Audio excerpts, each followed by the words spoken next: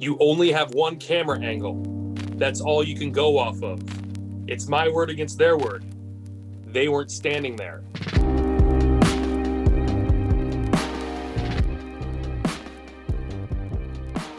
Well, hello, friends, and welcome to a very quick and dirty, well, not quick.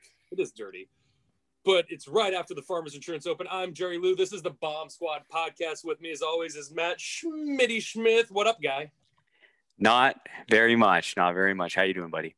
I'm doing great. We always talked about how we were going to do an emergency podcast immediately after a tournament if Tony Finau won.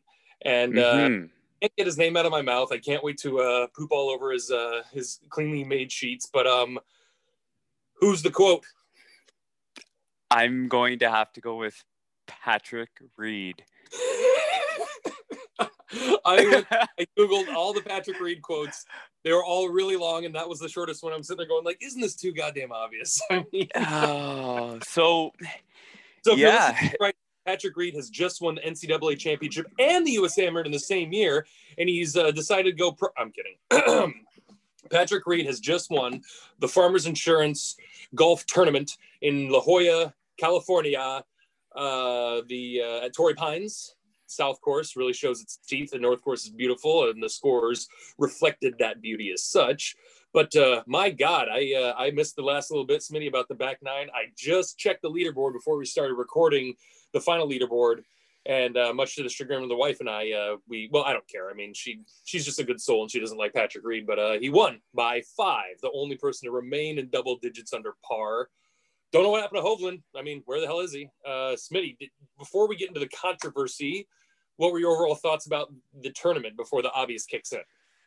Yeah, a big tournament. Obviously, it is kind of the huge. It's usually where Tiger starts his season. Tiger, I believe, is a 6 or 7 time champion.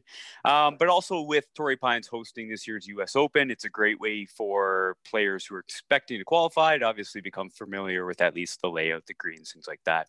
Obviously, a June setup and weather will play pretty different than what it does now in late January, but overall, a great tournament going into today. I kind of said to myself, you know what, I'm just going to kind of dedicate the second part of my day to sitting on the couch, being more active on Twitter. And I did throw out early to yourself at Jerry Lou Looper on the old Twitter machine, what would it take for a Finau versus the field bet? The day started, we had Patrick Reed at the top. We had Xander creeping in there. We had Victor Hovland. We had John Rahm. Xander, not even me out loud, but in the back of my mind, it's like I'm waiting for him to creep up and win so I can be like, wow, good surprise.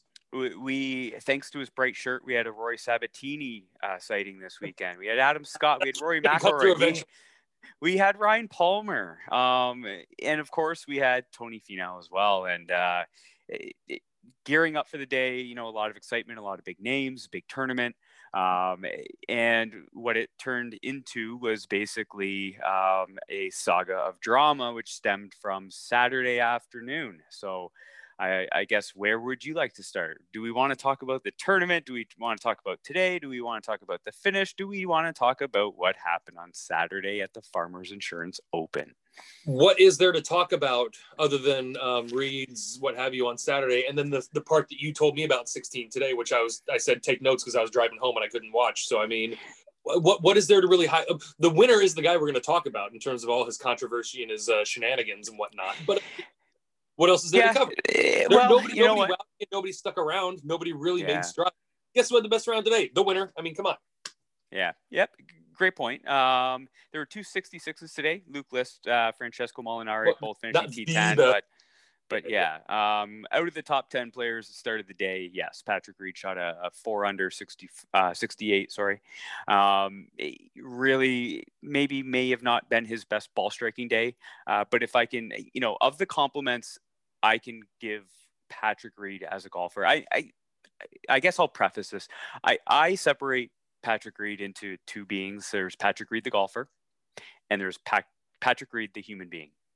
And I think we'll obviously dive into this more with what happened this week and what's happened in his past.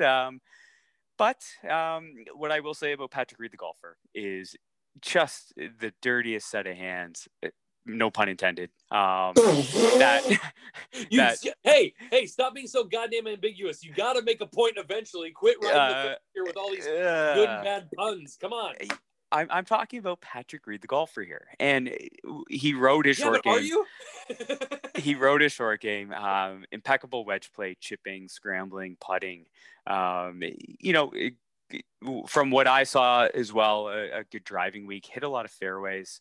He's a good golfer. He's a damn near 5-tool player if you only hit it a little further. But you don't need, as we think, you don't have to be a bomber to win. I mean, you'll never get on this damn show. But yeah, and something that the commentary and the broadcast was hinting on earlier in the week, yesterday and the day before, was about his swing changes. Working with, I'm not sure if it's a new coach, but he was doing a lot of talk about he's becoming more comfortable. He's still not really there yet, but he's getting a better feel for his golf swing for the first time, and that obviously bodes well for his future in terms of results, as he doesn't really think that he struck it that well, and I think his iron play numbers would reflect that, but obviously his short game is world-class, top 5 in the world. And kudos to him for closing out a tournament when everybody else around him basically faded away. So that will be possibly the title of this episode. I'm going to tease it because I hate people when they play devil's advocate, and I don't do with Patrick Reed. Like I said,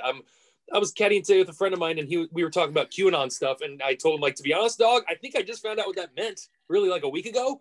And in the end, I still don't besmirch any, I am so good at not taking a stance in a position that I feel like I can ride all parties and all sides. And I do it in a friendly manner, where it's just I feel like I'm Ben Franklin walking around where it's you don't know what I'm politically oriented at, but everyone loves me and I party with everybody. So who cares?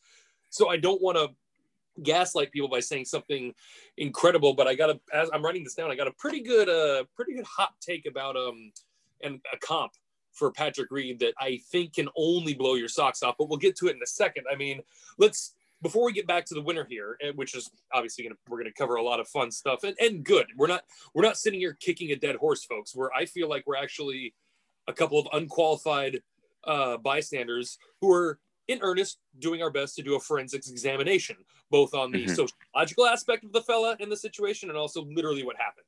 Because I've only seen the video a couple times and I didn't really break it down as much as other people did, but I still you could fill me in on some gaps. And because I've developed a feeling from his situation on Saturday that with Patrick Reed, where a lot of people are not necessarily against him on it, but we can all agree, damn it had to be him again. It had to be this guy in the same spot. But let's talk about Tony the Paper Tiger versus the field for a second. Did you watch him? How did he play? I did watch him, and I actually tweeted at you after a front 9 3 under 33, which I believe got him at the time to what did he shoot on the back? He was even, so he's 9 under. At that point in time, he would have been right around 1 or 2 behind, because Patrick Reed ended up eagling the par 5 6th, and that kind of catapulted him and maintained. Yeah, that was Jerry Lou. That was not me. No, Matt and kind of and catapulted him into what ended up being a lead that he wouldn't relinquish. But Tony ends up making the turn. He's in contention, 1 or 2 behind. 3 putts the par 4 10th. So he ends up 3 putting from 13 feet. So obviously that's not great. Comes back and birdies the par 3 11th. He then birdies the par 5 13th, and then 3 putts from, again, 13 feet on the par 4 14th hole. So at that point, he's done. He then comes down the 18th hole, goes for it in 2 from the fairway. I believe it was the same club that he hit in the water on the back 9, going for a par 5 and 2 last week. Where was last week again? At the American Express.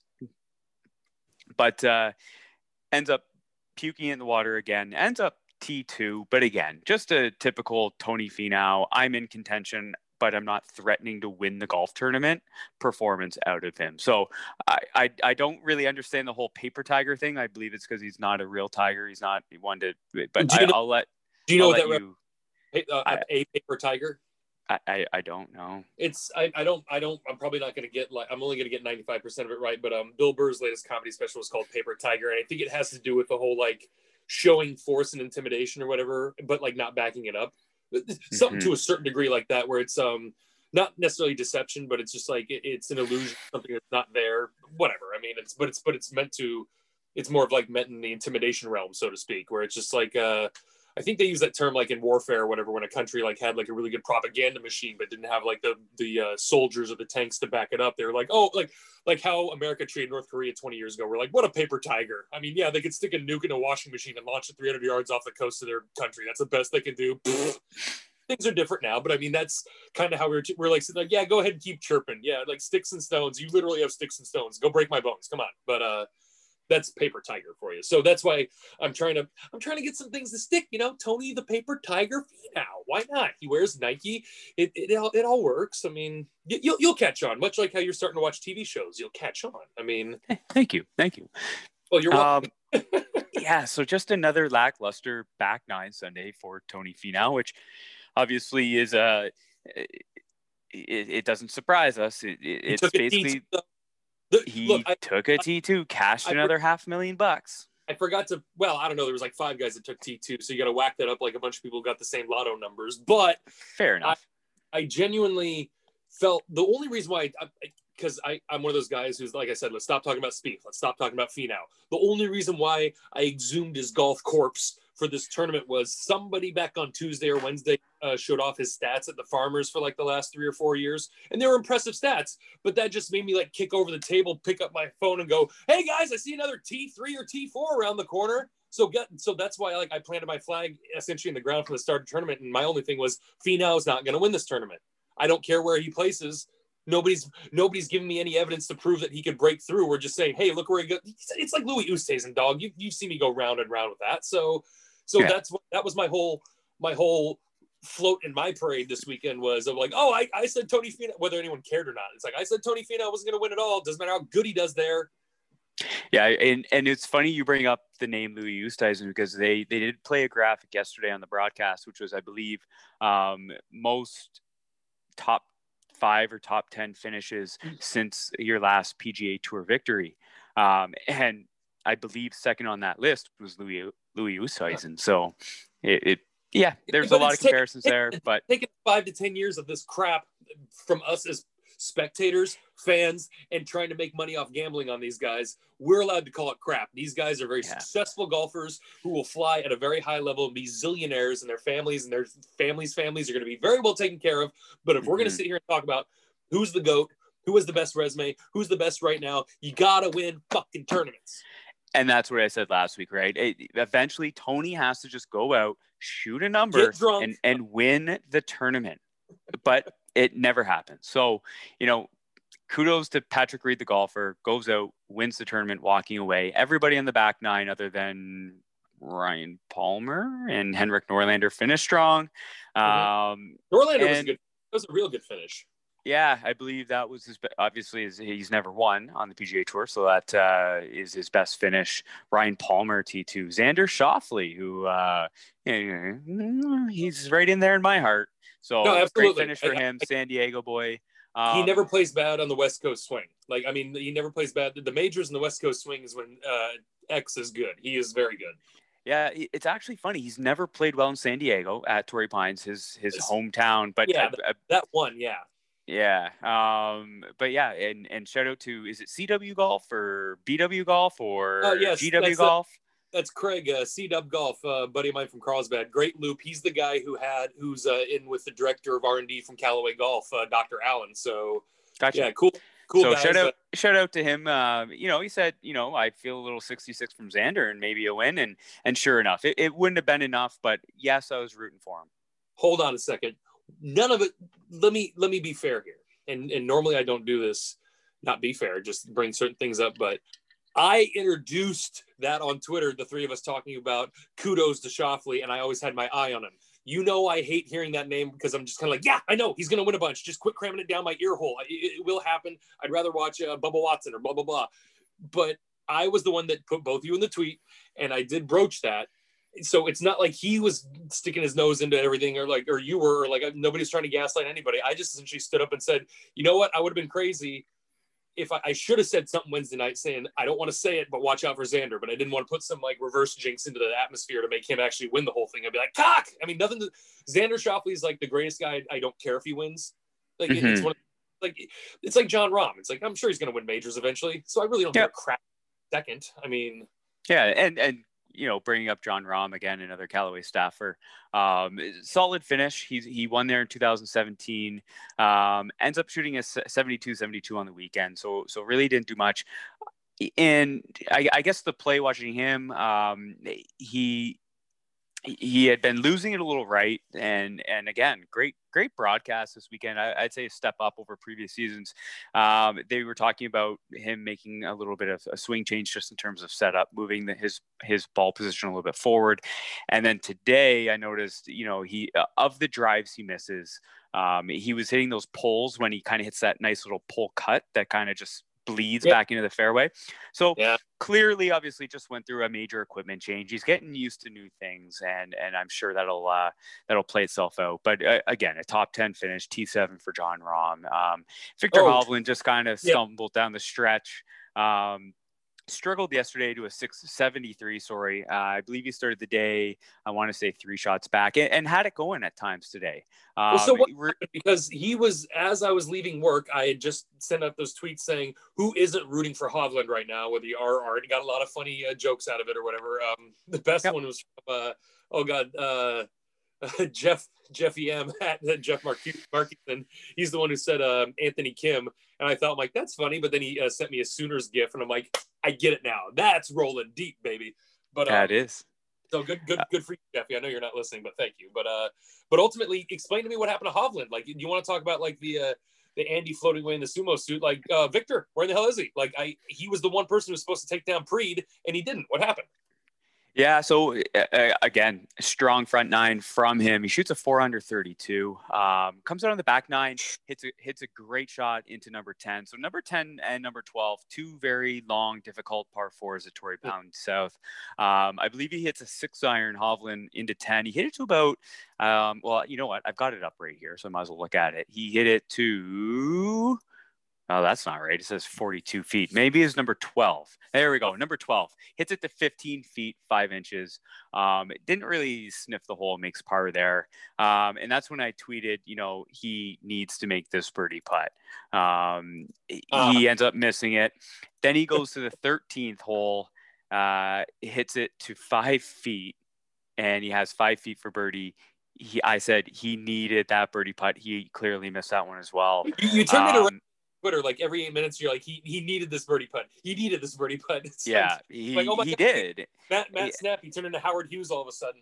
So he makes a couple of birdie putts there, and he's essentially tied for the lead at that point, or would have been. Oh, so Reed. He was. Okay. Yeah, he would have been had he made those 2 birdie putts. And then he drives it in a fairway bunker on 14, and same thing as yesterday, pulls it long left down the slope into the hazard. There's a little bit of a not drop controversy, but dropping it on a slope, rolling. He had to call over a rules official.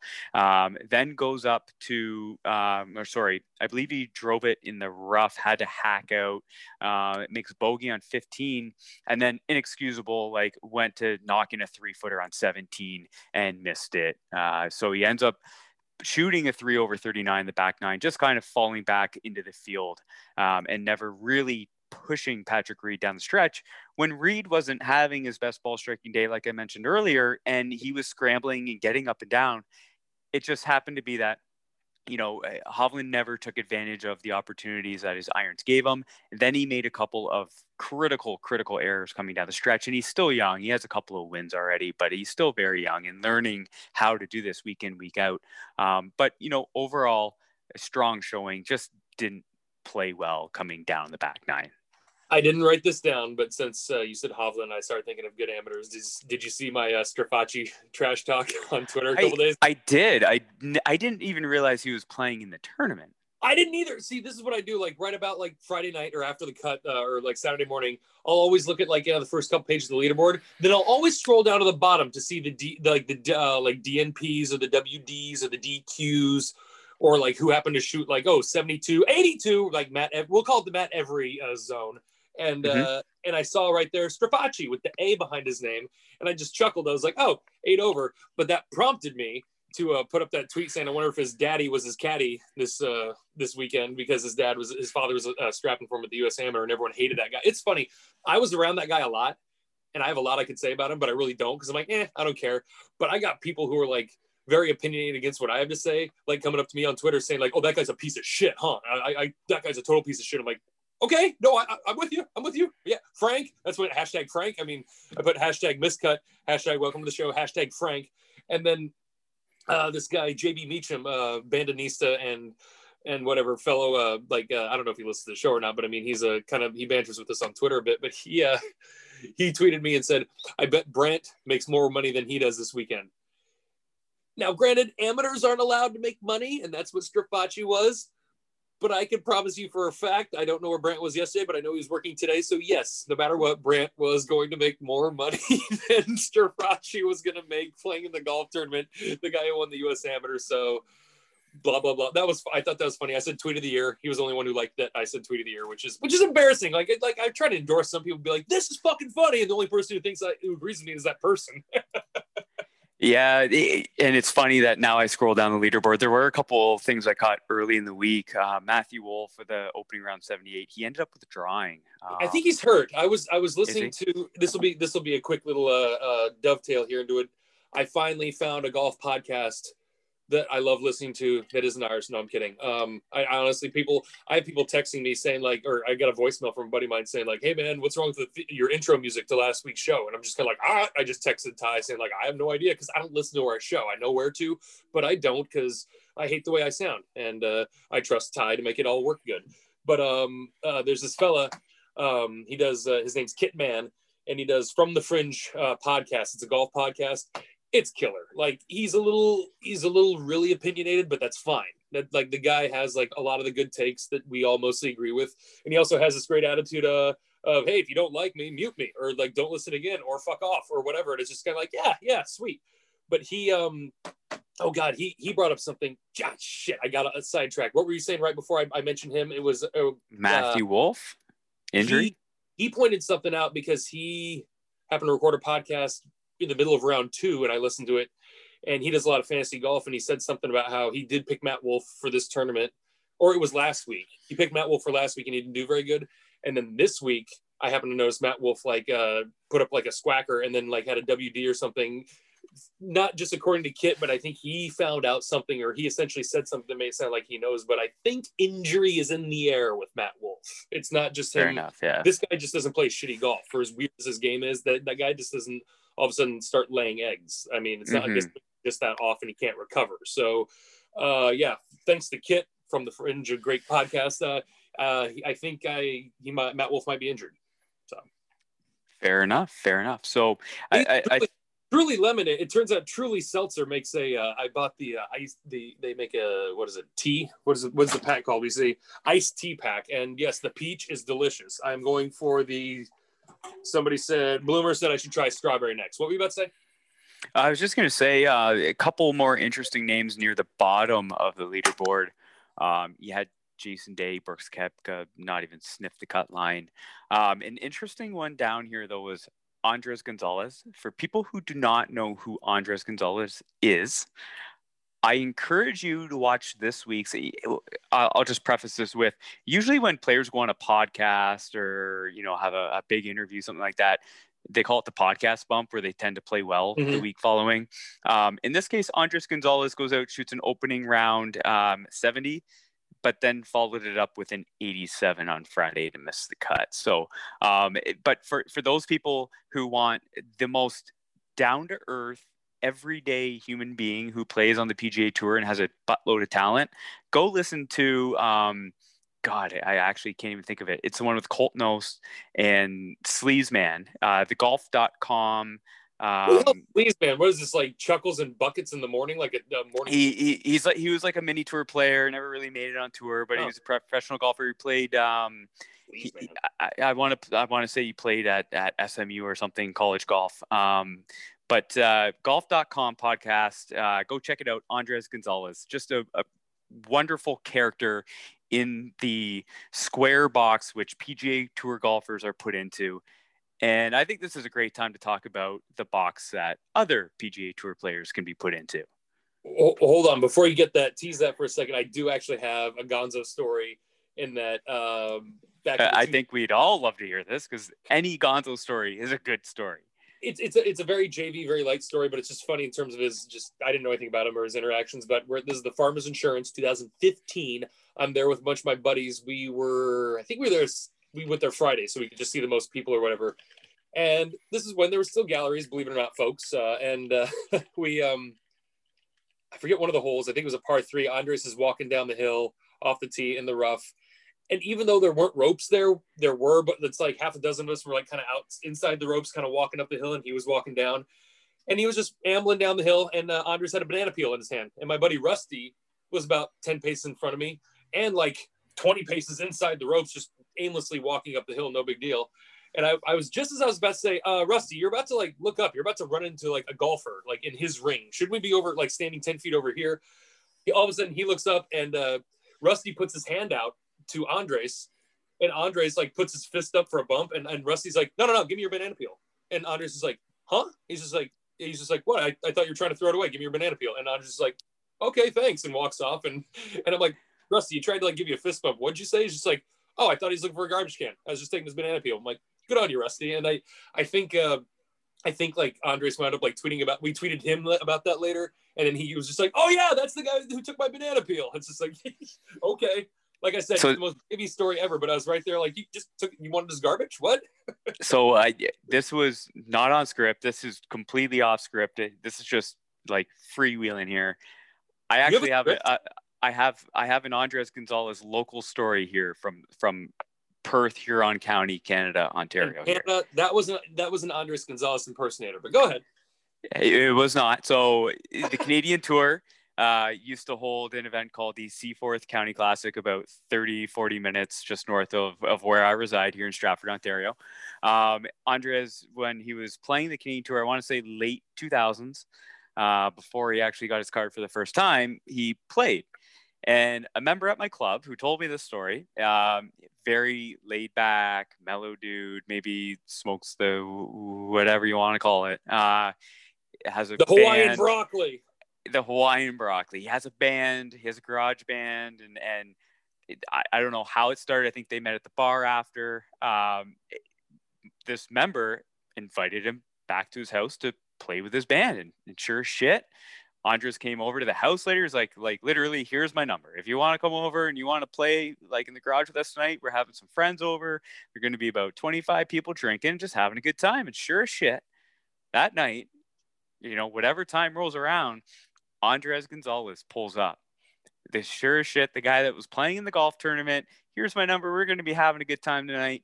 Pulls up and starts jamming with this member's band. So just a down-to-earth guy, salt of the earth. You hear a lot about his story, where he comes from, how he got to where he is today. But yeah, the golf.com podcast, for the life of me, I cannot remember what they call it, but it's got Colton Olson as co-host there. Very entertaining, very down-to-earth. So great character. Very, what I would consider, great human being. So let's go to our next segment. What do you say, Jerry? Absolutely. Well, essentially, the only other name I wanted to cover in the tournament, we can cover later in something that we can interweave here in terms of we're going to talk about. Well, the biggest thing, as obviously as Kit says in his podcast, it's like, well, this isn't news. If you're listening to this now, you probably already know what's happening. But ultimately, one of the things we're going to not wrap up the show about, but kind of talk about for the rest of the show, is some of the biggest cheaters in golf. And now, why are we going to do that, Matt? Something happened with Patrick Reed's round on Saturday. I'm going to let you take over the narration and the dictation, because I only feel like I know about 2/3 of it. And the more I hear opinion, the more I don't know what was said between the official and Patrick Reed. Go, Mr. Smith.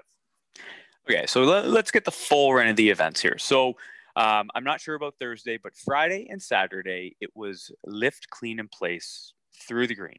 So the players had the ability, due to soft, wet conditions, to lift their ball, clean, and place back to the original place that the ball was. Yes, what the rules. So 10th hole on Saturday, Patrick Reed drives it in the right fairway bunker, as most people do when coming out of a fairway bunker. You don't have solid footing. You don't rotate as much. You flip it. Keep going. Sorry. Anyways, he pulls it. He pulls it short left, and he gets up to the green. So he's short left of the green. He is in a thick, nasty lie. And he ends up getting relief for an embedded golf ball. And this is where the fun begins. So an embedded golf ball, by the rules, is a ball embedded in its own pitch mark. So where the ball originally lands. Wait, now, real quick. In the general area of play, or whatever the terminology is, because I had that happen to my boy Jack and I in the amateur, where we were trying to argue a plug ball, and we were trying to argue that it was in the bunker, and they were arguing it wasn't, or our drop zone wasn't, and those are two different things. That's correct. So it has to be in general play, cannot be in a penalty area or a bunker hazard. Yes, you're correct.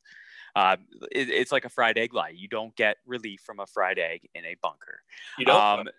So in this case, Patrick Reed, he asked the volunteer within, I don't know, 30 feet, did the ball bounce? Volunteer says, no, it did not bounce. So basically what the volunteer and what Patrick Reed are going off is that the ball goes straight into planet Earth.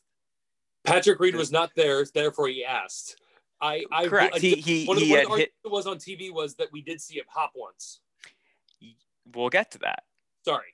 So Patrick Reed proceeds to lift the ball from the original lie, places it about a club length away, because he is now going to ask for relief from an embedded golf ball, which is, in my mind, ass backwards. If my ball is embedded in planet Earth, I'm not going to lift it out of planet Earth and then ask for relief. I'm going to leave it.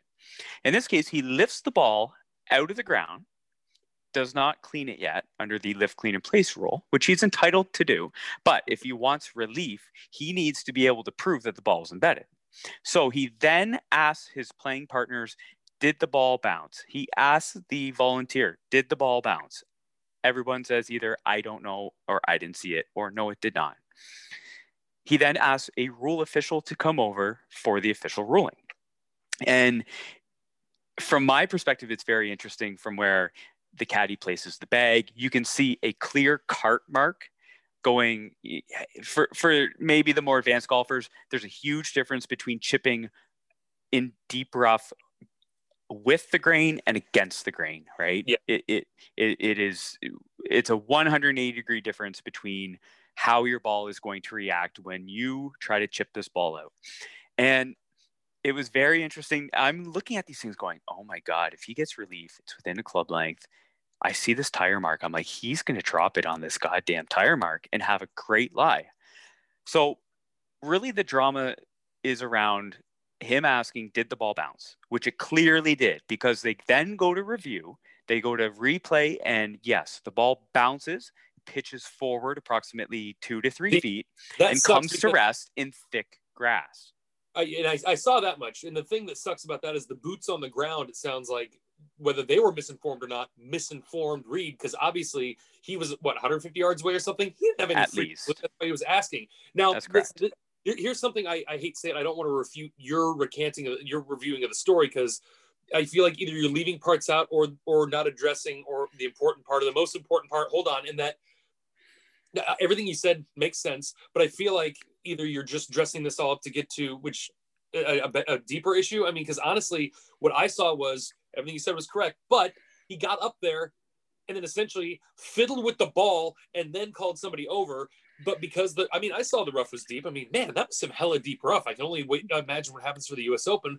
But needless to say, he literally killed somebody, was dusting the prints off the murder weapon, and then called the cops. Essentially, that's why I said, and I wasn't even bringing the volunteer into this, but we might have to go back to who saw OJ walk into the apartment before, who was in the apartment with OJ. So when you have, and this is why I'm not siding with the people who are saying to advocacy here for Patrick Reed, but if it was as I've heard the verbiage between Patrick Reed and the rules official, it sounded pretty straightforward, with the exception of he was finger fucking his ball. I don't know how else you're going to figure out how to work around that situation. Now, but this also brings me to something else that I wrote down here, and this is maybe why we keep seeing guys like Patrick Reed, or a guy like Patrick Reed, or excuse me, Patrick Reed in this situation over and over, is because like the joke I've heard a lot on Twitter that made me really think was they said like, man, this guy isn't even good at cheating. So part of me thinks like, does he even know he's cheating? Maybe he is that fucking stupid. I was telling Jennifer before we started the podcast, I said, what if it's one of those situations where he just grew up entitled or conditioned, or he just thought that like, these stupid little liberties that he took were all, my God, dog, I grew up playing at a course where winter rules were year round. I have to catch myself rolling the ball sometimes just out of absent-mindedness, because that's how I played the first 14 years of my life. So needless to say, I'm always a guy of the volition of you're either stupid or a liar, and the cheating side's the liar side. Now, I'm not saying it's like all this evidence means, it can't, he's always in the wrong place, wrong time. Part of me is like, I think he's just putting himself like the guy who thinks he knows English and doesn't need an interpreter, but he's not Ichiro. Like, he can't fake his way or be cool about it. It's just like, that's why he's so obtuse. And then we look at his reactions and everyone's like, how could this guy say that? I'm like, well, from his perspective, how can that guy feel guilty if he never thinks he's guilty in the first place? Or maybe he has an altered perception of, I don't want to say the rules, because the rest of his game and the rest of his etiquette and acumen seem pretty sharp, with the exception of having his ball or touching his ball or having his club behind the ball. Now, a lot of people are saying online, it's like, I bet a lot of tour players do it. I'm not going to say they do or don't, but how can we keep talking about Patrick Reed? And it's not because he's the best golfer. He's a damn good golfer, but he's not the best golfer. So I don't know how to view this. There's many claiming he's a retard is kind of, I'm not trying to absolve him, but I mean, we might need to readjust our opinion about him, just because, let's put him on an island and just treat him like, like the Yeti golfer, and just be like, okay, we let him out of the cage to go play tournaments, then we throw him back on the island, and who gives a crap about him? Yeah, it's a very deep and layered issue, and I'll try to explain why. And so when we look at the actual happening, the action that occurred, I play competitive golf. I play in serious amateur competitions where the rules are the rules. And I don't know how many times I've had to, unfortunately, be the bearer of bad news and tell players, your ball did not cross the hazard. You cannot drop green side. You have to go back to the other side. I've had to do that. I have to be the guy, unfortunately, to say, hey, that's not the rule. That didn't happen. I take some pride not in calling it, but the knowledge of the rule. And I've had in my own case where I've had to play two balls multiple times because I maybe am not sure. So if I am going to ask for a ruling in the case of an embedded ball, I'm not going to touch that ball. I'm not going to lift it out of its hole. And that's the first and the main issue that we've come to here. Now, it gets so much deeper than this. And Peter Costas, who, bless his soul. Now, wait, pump your brakes real quick. I'm glad you brought that guy up, because I've interviewed him before on my old podcast, as you may or may not have heard. And he told a very distinct story about Patrick Reed, where it's just like, at first his ball, we could only see a couple of dimples when I was up on the tower. Then after fiddling with it a bunch, I could tell you what the number was on the Callaway.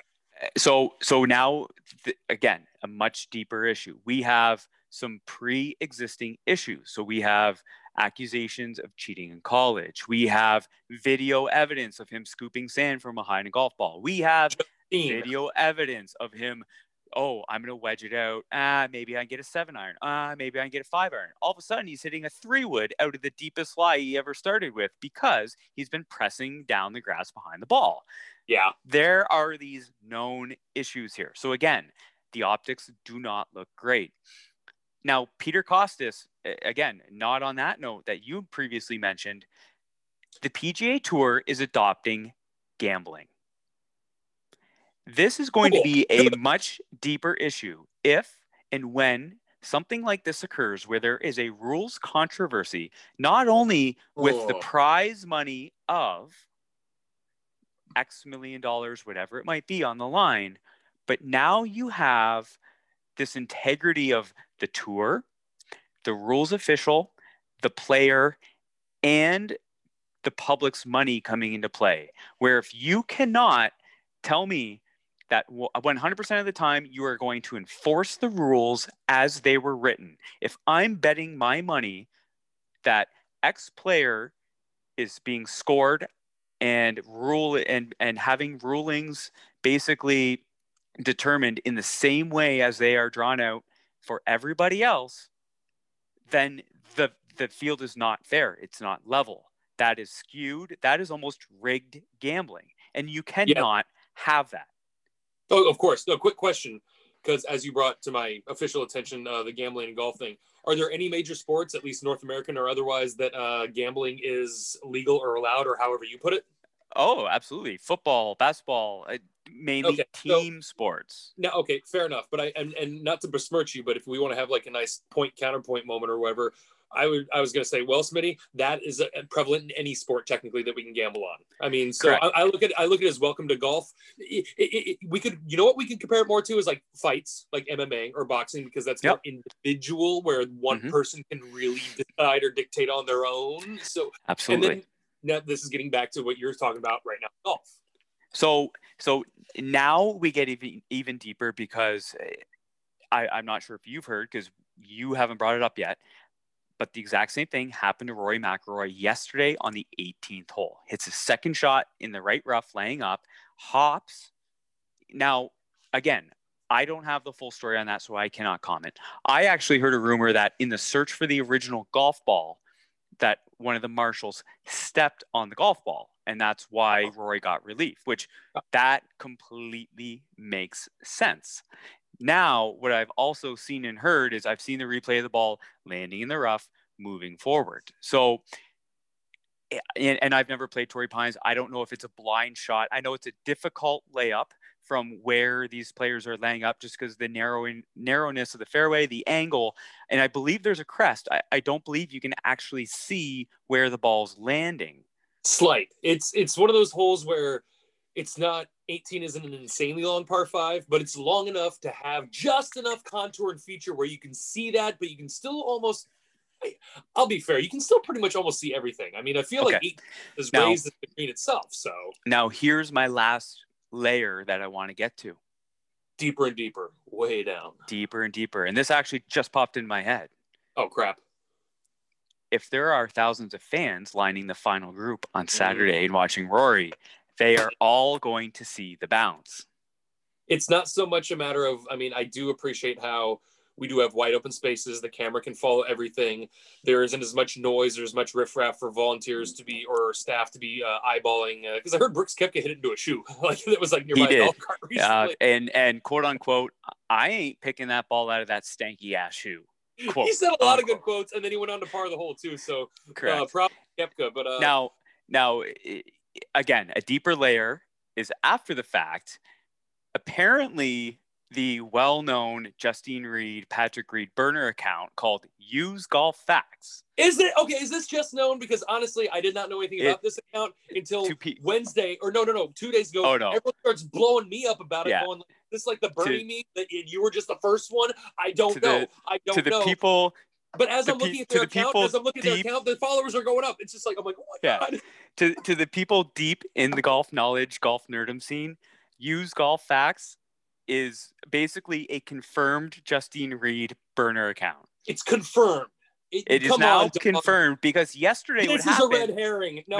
I love it, but I do not believe this one bit. That's why I said to somebody, we're chasing a ghost. Because yesterday, from the Patrick Reed account, the exact same thing was tweeted, retracted, and then tweeted from the burner account. So clearly, whoever's running both of these accounts, it has it like on my phone where I have Loudest Looper and Jerry Lou Looper. That's correct. I have to go back and forth because I get notifications. Okay. That's correct. Now, this is unfoiling. So Patrick Reed, from his official Twitter account, calls out Rory McIlroy for the exact same issue on the 18th hole. So this is where, again, we get another layer deeper, because Rory McIlroy is also a golfer who 2 years ago at Liberty National called a penalty on himself when he was trying to remove the smallest little, what he thought was rock from a bunker. In removing the rock, it dissolved. It was actually wet sand, which crumbled into the sand, and he called a penalty on himself. And he didn't even have to do that. It No. was a Bagger Vance moment. Nobody ever would have known. Yeah. Nobody ever. So we're not talking apples to apples here. Every role situation is different, but God bless Patrick Reed, the human being, for creating all kinds of content that is almost endless. Whenever he gets in somebody's good books, I'm in contention, I'm playing great golf, boom, rules controversy. You know it's going to happen. So, and a lot of people say golf needs a heel like this. A heel is more like Seve Ballesteros, where he looks at us and says, "Oh, shut up, you fat Americans." I don't know why I made him French just now, but I mean, you get the picture. But ultimately, see. But ultimately, that's why I mean, it's a known fact that Patrick Reed does not run any of his social media accounts. He has his team or his wife and or both. I don't know if she is the team, whatever.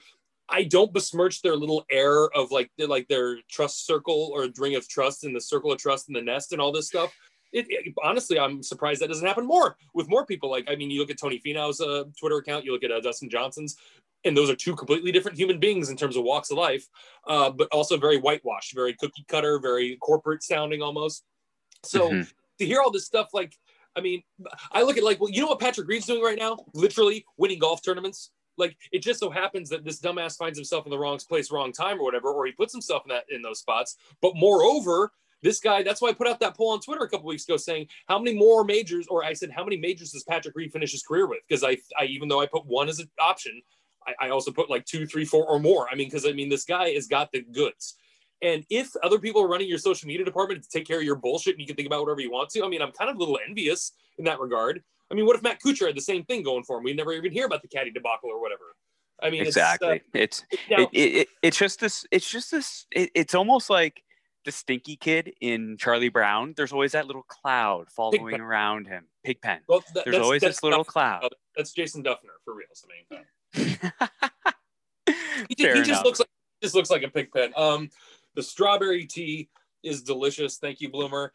I am going to tease you with my hot Pat Reed take, so I can blow your mind, and you can put the little pieces back together and put your big brain back together and get ready for the parachute landing that is this thought. But what if, and nobody could have ever pictured this in, say, 1960 or the late 1950s. We didn't know Jack was Jack at the time. But what if Patrick Reed is the next Jack Nicklaus? I will elaborate in 1 second. But first, GorseGolf.com makes some kick-ass head covers. I bought a bunch for the wife. I'd buy a bunch for myself if I had the money right now. But my car also broke down. That's not part of the read. I digest. GorseGolf.com. You can find him on Instagram at GorseGolf. That's GORSE golf.com. A caddy buddy of mine. His name's Crazy. He is a genius of a caddy and an even better entrepreneur. Makes these head covers. The best, most expensive head covers on his website are still only $40 or $50. That's half the price of Seamus's most expensive head covers. Man, I got to get a better read because I'm trashing a lot of people here, but I like it. It's always the same. Now, these head covers, the best ones, they're half the price of Seamus's worst ones. In the coupon code, if you put Bomb Squad Pod, all one word, and you get an additional 10% off. And Crazy knows that we actually have some listeners who need some head covers who are nice golfers. So again, in the coupon code Bomb Squad Pod, all one word, gets you an additional 10% off an already great product. Also, go to Clean Caddy. Visit my boy Zach over there. They got great. He sells one product, and it's awesome. Honestly, like in the next few months, he's going to get another color line or color scheme going. That's how. I don't want to say that's how in the infancy stages his company is. Like, we're putting logos. He's putting logos on stuff. I said, I'm sorry. I love you, Zach. Good guy. Clean Caddy. Spell that with a K for both words. And also, if you're part of a private golf club, check out epicgolfclub.com. I'll do better at that once I learn more. But if you do that and sign up, I get $800. It's just something about that. I don't know. That's how it works. And that's what helps us keep the lights on at Casa de Jerry Lou. And well, I guess this is the parts that I hate that we got to do to get the show better, evidently. But it's like, if you're listening already, like, follow, subscribe, like, you know, just look at where you're listening. Keep your eyes on the road. If you're driving, keep your eyes on the road right now. I swear to God, much like a bar that overserved somebody and they went and got a DUI. If you run off the road right now when I tell you to do something on your phone, God bless you, but don't do it. Anyways, rate, subscribe, review, give us 5 stars, but then say we're pieces of crap. Like, say something funny in the reviews. I'm waiting for Ty to get me back some good reviews, but I appreciate all the good ones too. And I'd give you the show email, but after all the times I've done it, nobody's ever emailed us. So fuck it. Matt, the reason, I'm just going to tell you the one reason why I said, is Patrick Reed the future Jack Nicklaus? And after you hear what I say, you might not have much to ruminate on, where it's like, oh, I see what you mean. That's it. But I was listening to Kit Man tell a story he does story time, one of his segments. And he's talking about how he met Jack and Arnie in the same day. And I forget what year it was. This was probably when they were both doing like maybe not quite a senior tour event, because Jack was still trying to compete and win. But people tend to forget that Arnie had his army. Everyone loved Arnold Palmer. It was very impossible to hate him. But Jack Nicklaus, for the first few years of his career, was viewed as that fat kid from Ohio that was going to take Arnie down. Nobody liked the look of him. They liked his attitude. And to be fair, Jack really didn't have the best attitude either. He was not aggressive for the time, but it was kind of a little bit like, hey, I'm here to win, so leave me alone. Okay, there's nothing wrong with that. But if we're talking in comparison to the era and to all the other athletes or whatever, Lee Trevino is way more amiable than that or whatever. So the only reason why I said, now granted, he's years behind, but is Patrick Reed the next Jack Nicklaus? Have you all recovered, like getting the barf out of your mouth and ears from me saying that, folks? If he turns into that, how would we view his career right now? I guarantee you we would forget about it. We would be sitting here 20 years later going, remember when we used to talk about this guy cheating all the time? And then like whether he turned over a new leaf or just beat everybody by 20 strokes from here on out. I mean, what say you? No. I was going to say, you're not going to hear a more ridiculous take than that. I just thought, and I thought of that as I completely understand where you're coming from. It's very multi-layered, but there's the fact that, you know, yes, he's a great golfer. He's world-class, top 10 golfer in the world. That's not to be debated. Unfortunately, he burnt a lot of bridges getting to where he is. He's continuing to burn. Are we talking about Pat Reed? We're talking about Patrick Reed. Because said Patrick Reed has a lifetime exemption on the Euro Tour. Should we bring that little tidbit up? I mean, Watson, that's Tom. Palmer, that's Arnold, not Ryan. And Nicklaus, that's Nicklaus, are 3/4 of the 4 American golfers. Good one. Thank you. Thank you. Finish off. Thank you. But honestly, there's 4 PGA Tour players or 4 American golfers that have lifetime exemption on the European Tour. Hagen would have been 5 if he didn't piss him off and change things so well over 100 years ago. But Patrick Reed's one of them. When that happened 2 years ago, I thought, this is like us landing on the moon, but we didn't advertise it. This is a humongous tidbit or story or whatever. Come on. That has to mean something. The guy has to be good at something other than golf. Why is he in some circles like the Don? I don't know. We have to ask these questions. We can't just bandwagon and beat them up because it's too easy. I'm pointing at my brain. I'm pointing straight into my 2 ears going, does not compute. Like it just, I don't know. Are you recalculating? Did you just drive into a lake or something? I mean, stonks, man, stonks. After this week, stonks. That's all I know. To be honest, I don't know. But to get back to your original take, all right. Like it's just he's burned too many bridges. He's had all these accusations. He is a top 5. I believe this win takes him into the top 5 in the world golf rankings, if not very close. And he can't even get a freaking. Not that maybe he doesn't want one. I know he builds his own clubs. I know. They all do. No club sponsor, no clothing sponsor. Nobody needs sponsors these days, dog. They don't. Especially when it comes to equipment. You'd be a fool to have your set matching top 10. I agree with you. I'm brand agnostic. Whatever works, that's the way you should do it. Rep TXG, Tour Experience Golf. There's you and TXG again. Oh, rep Los Angeles Dodgers 2020 World Champs. Yeah, we'll repping the boys. Okay. Ian Fraser and the YouTube channel. Brand agnostic. Anyways, that's a good one. Link Soul. Do like their stuff. Anyways, the moral of the story is, I believe that these issues will follow him no matter how successful he is. Will he win 15 majors like Tiger? No. Will he win 18 majors like Jack? No. And these are not hot takes. You're going the wrong way. Like I'm some freaking psychic. If he wins 5 is a top 10 all-time career. 5 is Hall of Fame. Oh my God. can you believe what I just said? How about I just blow your recalculating brain right there? Patrick Reed, Hall of Fame golfer. Think about that for a moment. Yeah, the guy's technically resume alone right now might be in. Might with his Ryder Cup. Oh, I would say. when we get off this recording, I'm going to tweet that. I gotta ask. Yeah. This is like me looking at this. I have a full pie in my hand. I'd be like, "Hey, you want to see me throw this on the floor?" So it pains me. I love to talk about Patrick Reed, the golfer, because yes, I marvel at his wedge play, his short game. I love his game from 125 yards and in. But Patrick Reed, the golfer, I just can't. It makes me cringe and boil inside to talk about him. So I'm done talking about him. Okay, hold on. All right. I do have one request for you this week. That's to put out a poll, and we will talk about it on next week's podcast. Okay, listen. I know you're done talking about it. I just want to ask it one more time so we can have a really great video soundbite or whatever. But honestly, just think about this sentence, Smitty. Patrick Reed, Hall of Fame golfer.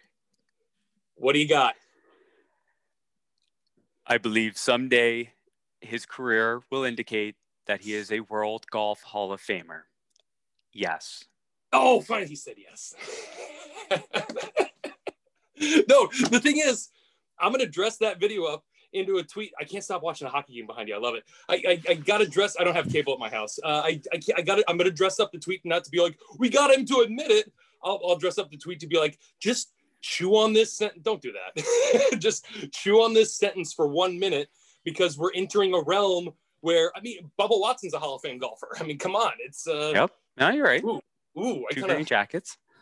This is gonna be interesting. I'm not. Mm-hmm. I gotta edit up the video, but I mean, I kind of, man. The only reason why I want to take the video was me asking, because you're going to take it out of context and post it. I know you're going to be a son of a bitch like that, but no, honestly, the video part is to help it remain in context. And that I don't think if I were to just tweet right now, think about it, folks. Patrick Reed, Hall of Fame golfer, I'll get banned from Twitter for at least a week. Don't you think? I mean, just in terms of how the algorithms will melt the fuck down, and I will lose all 1,000 plus of my followers just because they thought I had a stroke and I'm never going to tweet again. So what's the point? You might get unbanned and rebanned multiple times from P. Reed Golf. So, no, it's from his team. I'm sure me and Patrick Reed have nothing from Used Golf Facts. I'm the one asking if Patrick Reed should be in the Hall of Fame, but they'll never know that because I'm blocked. Now, we'll finish up the show really quick because we've been going almost on an hour here, but this actually isn't going to be a very big thing to talk about near the end of the show.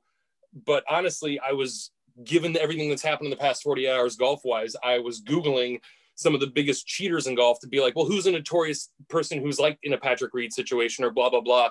Came up with a lot of douchebags, but honestly, I came across a website that said like the top 7 biggest cheaters in golf. 2 of them were Tiger Woods, and it was about like his marriage scandal and like something else. It had nothing to do with on the course issues whatsoever. So Patrick Reed tops the list. They even included Sergio Garcia just being an asshole, spitting in cups and like hitting and scraping up the bunkers. I mean, it's like, okay, not a cheater, but still a douchebag. I jokingly said Matt Kuchar, but that's strictly a fiscal thing. But then the one that I saw that my wife brought up that was very, very good.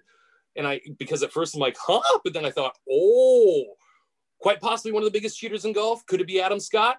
A name we didn't mention who was in the running for this tournament, but a class act, an immaculate ball striker, and hopefully will win 2 more majors in his career. But the whole anchoring thing, Matt, how can you, here's a little sliver of coach's corner. How can you prove or not prove via Altuve buzzer under the jersey style if somebody's anchoring or not? Do we have to use contact tape or or some gum? What is it?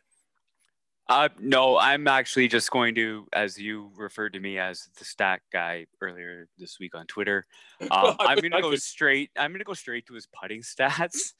Well, I was hoping you wouldn't, but anchoring is, yes, it's a very sensitive subject. You got Bernhard Longer, you've got Webb Simpson, you've got Adam Scott, and Scott McCarron. You know what? Whatever. You have to, again, take them at their word, right? It's the Class Acts Tour, as other podcast likes to call it. You just have to take them for their word and say, you know what, you're a class act. I know you're not lying. I know you're not cheating. Move on. One name that is very rarely brought up is Vijay Singh. Vijay Singh has a lifetime ban from the Asian Tour due to some cheating, not allegations, but I believe confirmed cheating from the early 90s, like early mid 90s, before he was a big name on tour.